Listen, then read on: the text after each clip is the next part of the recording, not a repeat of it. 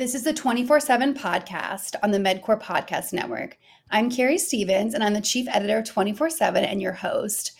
Today, I'm here with a good friend of the podcast, Chase Torres, aka the Bearded Biomed, and we are here to discuss the results of the 2022 HTM salary survey, which came out earlier this year. Chase, thanks for joining me today. Absolutely. I've been looking forward to it. This is 2023. We're here, ready to link up on the mics again. We are. So just for everyone to know, I was on Chase's Bearded Biomed podcast to discuss this survey. So be sure to check that out too.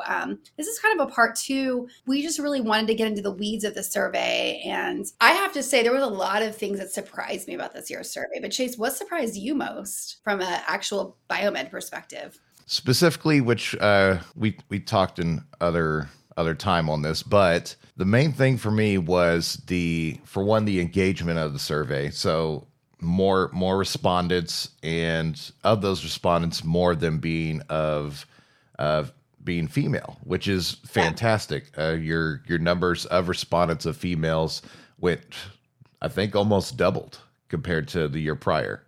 They did. So in 2021, females represented 11% of the survey respondents. And in 2022, it doubled to 22%. So for the biomed field, that's pretty noteworthy, especially when there's been such a stigma of women in the field, how it's, a male-dominated field, which, okay, it still is, but that seems to be changing, which is really noteworthy to me. Yes, it is still male-dominated, but the fact that you do have, like I said, a doubling of a percentage of people engaging, which unless they just happen to find out about it for the first time ever, it's very likely that we had growth within the field. So it's very encouraging. So what do you think is contributing to that? Why do you think more women are joining the HTM field? I think it's a combination of different factors. There's been a lot of outreach from educational parties, organizational, such as AMI, College of Biomed.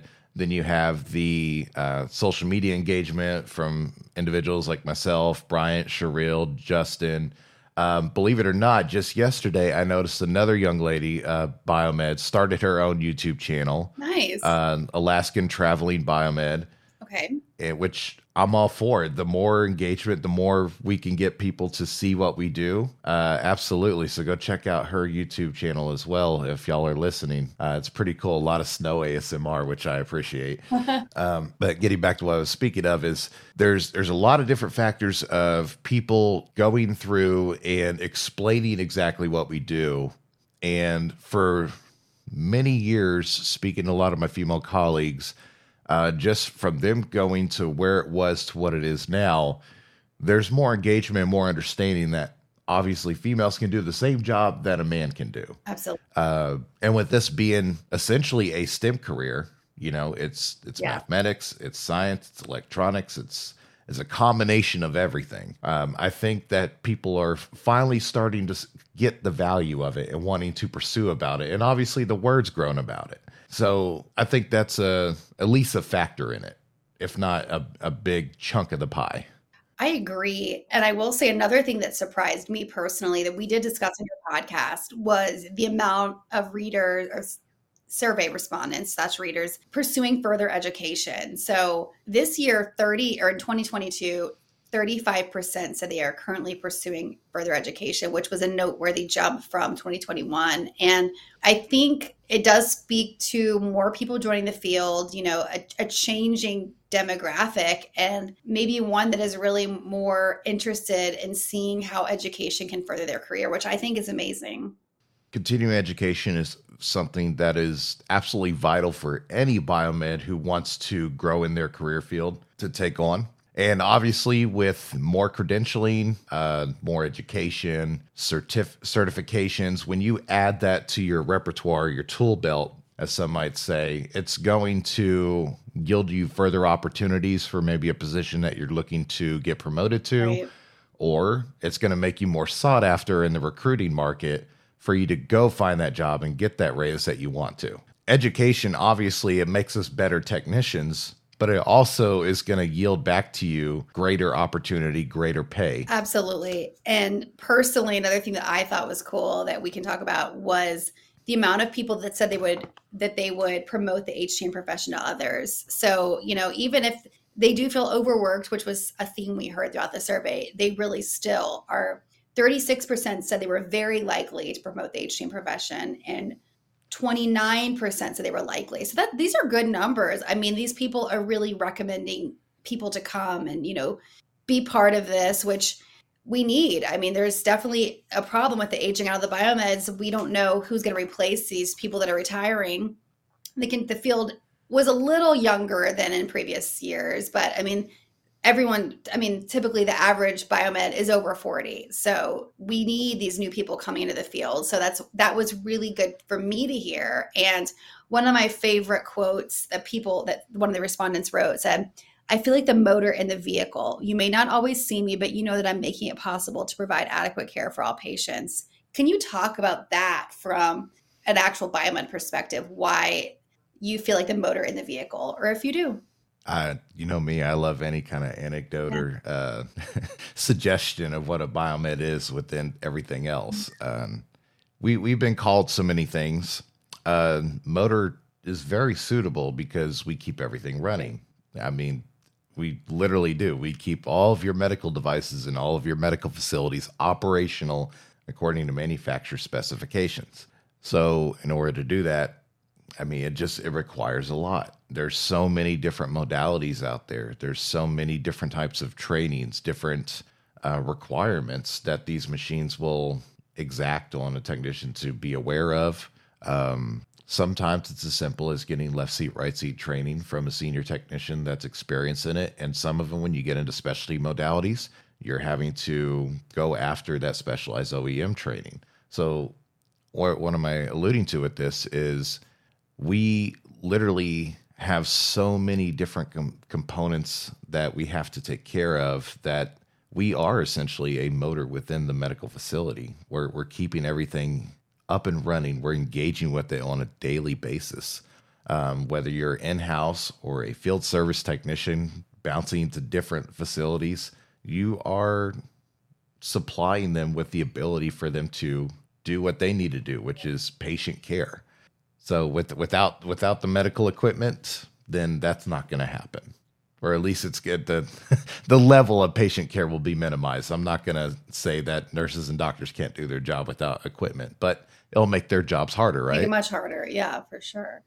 Well, I think too, now we probably need to get into the bulk of what people care about with the salary survey. I mean, the keyword salary. People want to know if they're being paid adequately. And this year, I will say the results were a bit mixed. Certain regions performed better.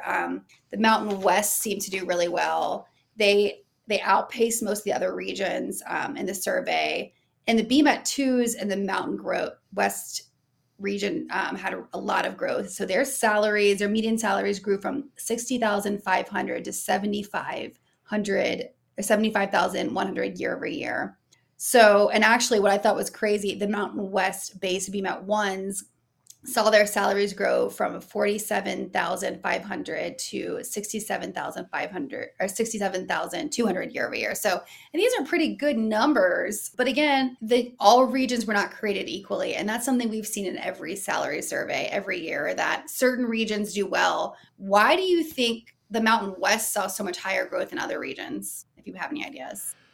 I mean, honestly, it could just be a factor of trying to catch up with the rest of the country, because each and every year we see we'll have one region that just outperforms the rest of them in terms of HTM pay. And then the others either remain stagnant, or it's so minuscule of a drive up in what you're raising pay for these technicians that it's not notable. So you have that factor. And I want to say the mountain region has been due for that increase in time. Secondly is the southern region saw the biggest boom in 2021. Right. And then if you consider cost of living, that is why there's such a disparity between all the regions. We are not all the same in what it costs to live. Cost of living in California is going to be dramatically different, like for instance where I am in Texas.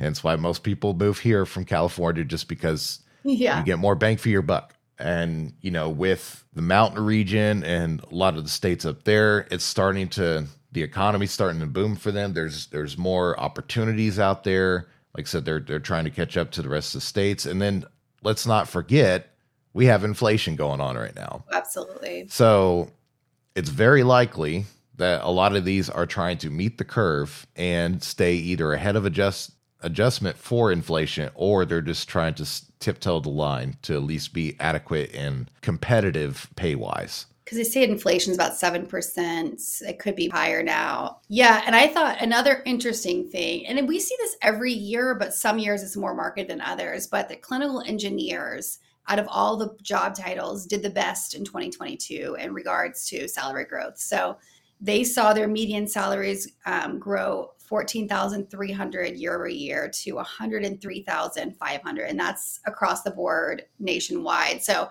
they did well. And the managers, okay, so nationwide, the managers, those with the manager job title, they finally broke the six-figure ceiling, and they saw their salaries rise to 110,500, which is a $10,700 year-over-year raise. So, I mean, again, it's certain job titles to discrepancies, which we always see, but I thought that was interesting because we haven't seen the clinical engineers see that kind of growth lately in the past few years I've been doing this. So, well, they've also had the fancier title than the rest of us, so they've gotten benefited in other ways. No, it's good for the field in general. No matter what region you're in, what position you're in, when we see growth and salary range for the biomed, it's moving us more towards what I feel our pay range needs to be at, because while we are not considered tradesmen, we are a tradesman craft. We deal with HVAC from time to time. We deal with plumbing. We deal with refrigeration. We deal with electrician. We're also navigating with the IT network as well. Right, with cyber. So while we are not inherently in all of those jobs, we're constantly working aside those individuals, whether it's for installation, tear down, standard preventive maintenance, repair, whatever. A lot of these, depending on the type of medical device you're working on, it's going to have some factor of that as well. So when you consider, like, let's say what an electrician or a plumber makes, on a year-to-year basis in different regions, we're slowly starting to catch up to, this is a craft, this is a profession that has, the same level of schooling, if not more, and then also has the requirements to be certified, be engaged in continuing your education, and be the master of your universe to be able to support these medical facilities. So it makes me happy. Do you think overall education is the way to get higher salaries in this industry? It's kind of a half and half way, because there are facilities out there that they won't hire you without a CBET. Right. There are companies out there that will not give you a promotion without a certain degree level or certain certification. I know my company has a career ladder to where if you want to move into like that regional area, you got to have your CHTM, your CBET, a bachelor's in biomedical engineering management, what have you. So education is inherently injected into moving up within our career field. However, that's not always going to be the case for you to get a higher pay rate. Experience always is going to be vital. When you have somebody that's been doing it for so long, or is literally a subject matter expert in one particular modality, whether they're gone through all these different schools or not, but they've just been doing it so long, then, they're more inherently going to have the opportunity to get higher pay. But those are kind of outliers nowadays, because a lot of those individuals are probably on the verge of retiring or going to be retiring. So more often than not, I think your greatest solution to a pay raise is probably going after either schooling, getting your degree, or obviously getting a certification from the ACI. Well, one thing I noticed this year too in the survey, and I'm not sure how much this goes into the actual salaries people receive, but the environment of care changed a lot with our readers. We saw a lot more ISOs represented in the 2022 salary survey than in previous years. So ISOs represented 21% of the survey respondents, and hospitals, medical centers, multi-hospital systems only represented 69%, which 69% is obviously a major majority, but in previous years that was much higher. So I wonder how much the ISO takeover is going to contribute to salaries. Well, I think, I've been ISO my entire career. For those of you that don't know what that means, independent service organization, we are literally the link between medical facilities, whether you have an in-house program or not. I've worked alongside them too, and the OEM. So what that typically means is not only do we need to meet and exceed your expectations as a end user or owner of your medical device, but we also have to help bridge the gap to the manufacturer. Sometimes, at least over the last year, there was multiple times that we were contacted by OEMs to facilitate repairs or services because they could not get out to that region or didn't have a presence within that region. Let's be frank, OEMs are also struggling with staffing Right. as well. So the ISO technician has the opportunity to wear more hats and, contribute and make more of an impact across the grand landscape of their region than, let's say, an in-house program. I say this sometimes and it does make people's heads turn, but now this is the but. A well-managed ISO team can outperform any in-house program. Now, when I say that, people are like, wait, what is this guy talking about? We have to not only be to the level of every other technician out there, but we also have to exceed reporting or be on par. Typically, we're exceeding manufacturer reporting because we're going out there and getting ISO certified, 9001, 13485, depending on your company. So there's a lot more embedded with ISO technicians that are requiring you to, let's be honest, get a little bit of a higher pay because you're having to do more. You're managing your own time. You're scheduling multiple clients, not just handling one facility. You're going out there getting certified. You're doing excessive documentation because that's what we are in this industry now. So do I think that they're taking over? No, but there's also been I've always heard for the past decade, maybe since I've been in the field, that for a long time, ISO companies were not really thought well of. Because, you could have an outlier like a mom and pop shop, one or two technicians band together, do really terrible work. And like I said, they're an outlier. And then that stains the reputation of the regular, all the other companies out there doing third-party services. But as with COVID and the staffing issues and the educational parameters and regulatory parameters, it's becoming more and more understood that independent service organizations are bringing something to the table. So with that, more respondents, higher pay, and that's kind of, I think, is at least the foundational of where all this started. No, that's a really good perspective. So you're talking about the OEMs, and I want to get into one of the things that kept being pointed out in the survey, and it was supply chain issues. Obviously personnel supply chain issues, that's been well documented in the HTM field. And people in the survey talked about it too, how their departments are smaller, they're being tasked with more work. They've gone from 9 technicians to 4. But another thing that people mentioned a lot was the actual supply chain issues, getting equipment, and how parts especially has been hard to get. And they've been basically, stranded in ports and all of that. So is that something that you've noticed personally? And have you seen it get better since the beginning of COVID? Is it improving, or is this just something that we're living with?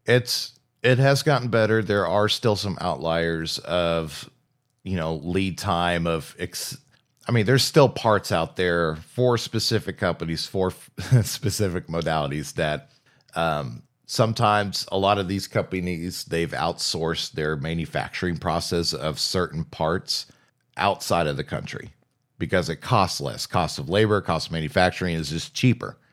The other impact of that is, like we saw last year, there was significant lead time because there was no supply at all. We had canals getting blocked. We just had a lot of craziness happen around quarter 4.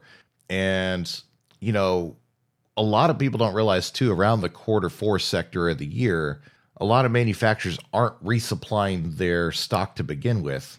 They're trying to basically use what they got.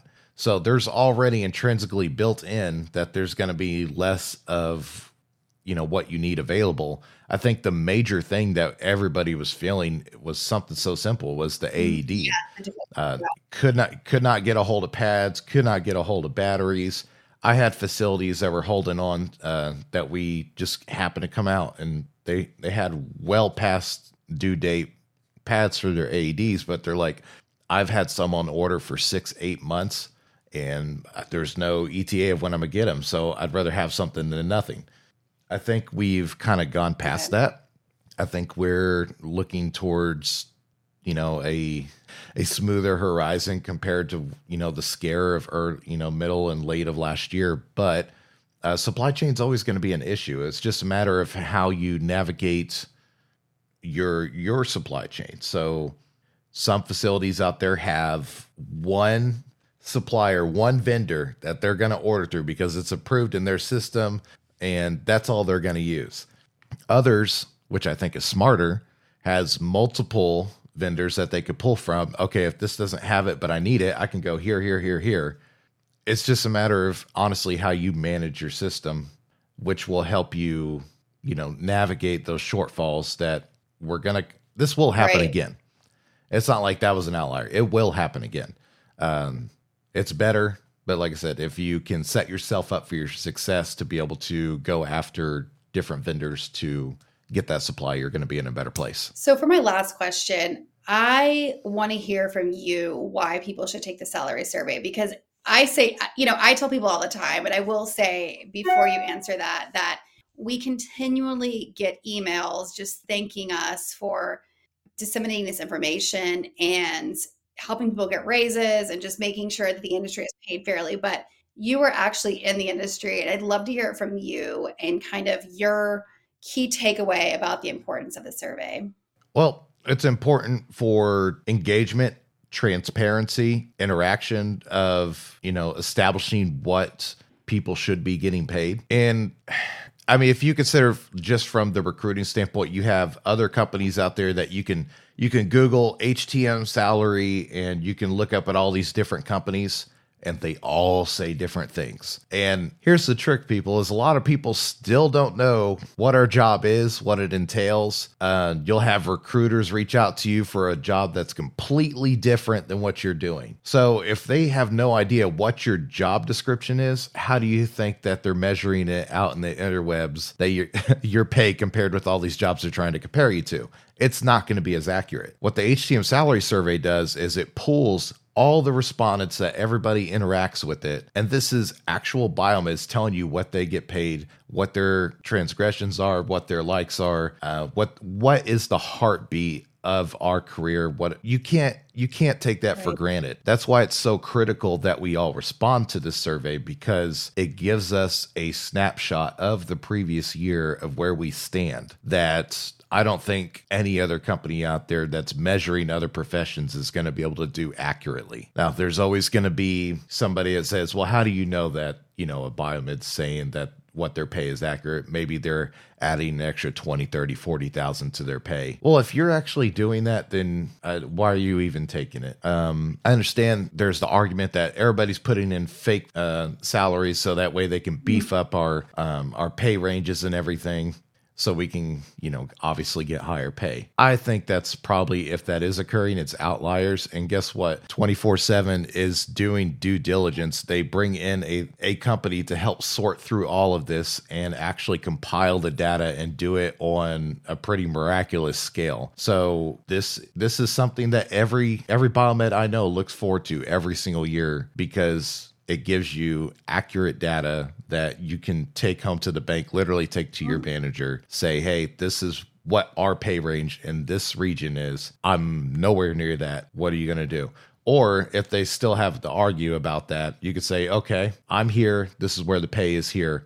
What do you need from me so you can give me a raise or give me the promotion that I've been wanting. So at the very least, it's going to spark the conversation between you and your management team to what's required of you to get to that next level. And if they don't want to help you with that, then you know you need to look at another position. Absolutely. And there's always positions available. So we do know that. Exactly. Especially in our field. Absolutely. Well, thank you so much. That was really helpful. Can you tell everyone where they can find you? Well, if you just so happen to Google anything, just Google Bearded Biomed and it will drop you into every single social media that I have. Facebook, TikTok, Instagram, LinkedIn, what have you. But if you want to catch the channel, Bearded Biomed is on YouTube, video podcasts, or if you'd like to listen, Spotify, Apple Podcasts, wherever you take in your podcasts, however you may listen, that's where you'll find me. And I encourage everyone to listen to part 1 of our conversation on Chase's Bearded Biomed podcast. Thank you. And to our audience, thank you for listening. Be sure to subscribe to the MedCore Podcast Network to keep up with the latest episodes of the 24/7 podcast. And in the meantime, check out 24x7’smag.com to keep up with the latest industry news. Until next time, take care. Toodles.